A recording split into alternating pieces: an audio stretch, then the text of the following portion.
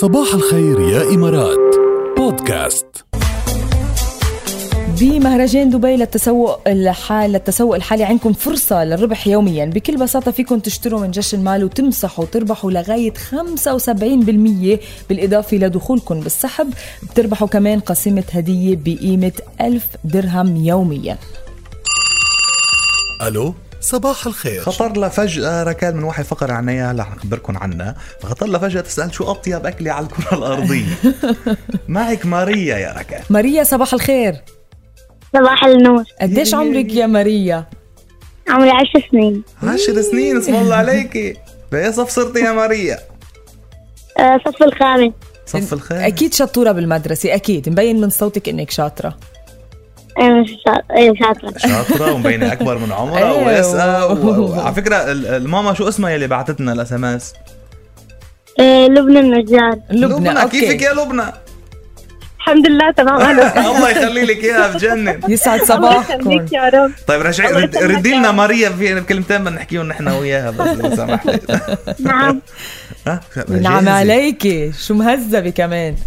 بدنا نسألها السؤال. يلا ماريا، شو أطيب أكلة على وجه الكرة الأرضية برأيك؟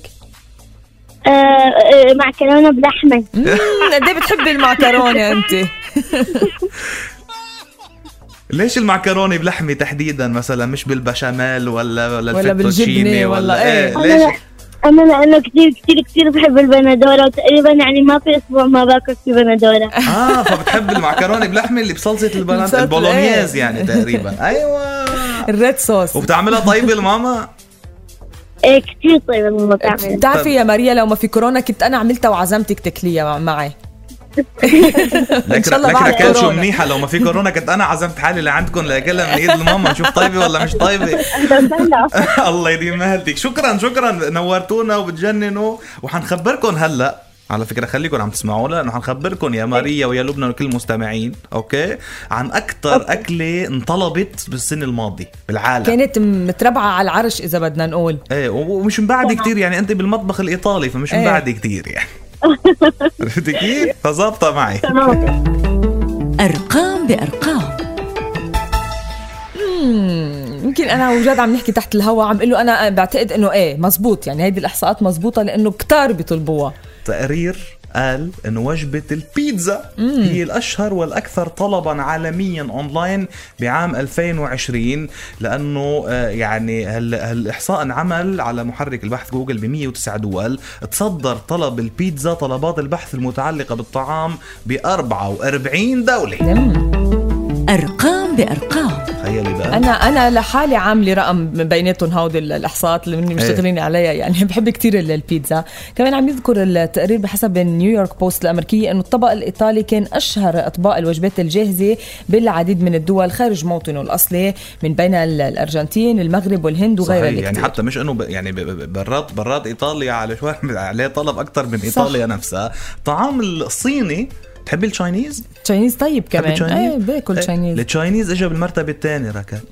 منيح كمان. المرتبه الثانيه بالعالم للتشاينيز. صدر طلبات ب 29 دوله، من بين الولايات المتحده الامريكيه، المكسيك، المملكه المتحده، من بعد الصين نفسها طبعا. أرقام بأرقام.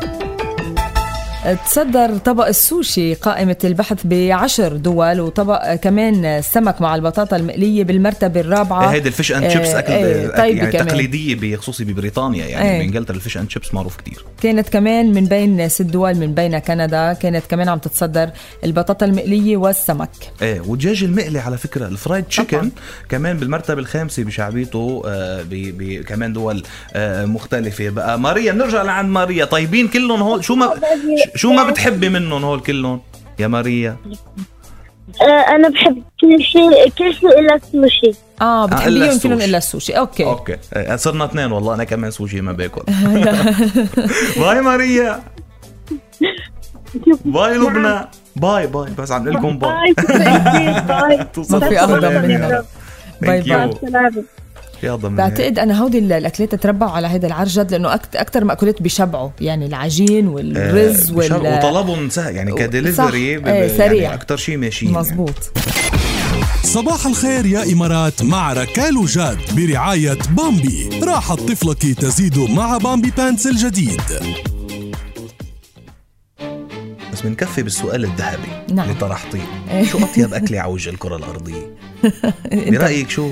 أنا ما عندي شيء محدد، بحب كتير أكل. لأنه أنت بعد شوي أنتوا خبرونا على 708. يلا.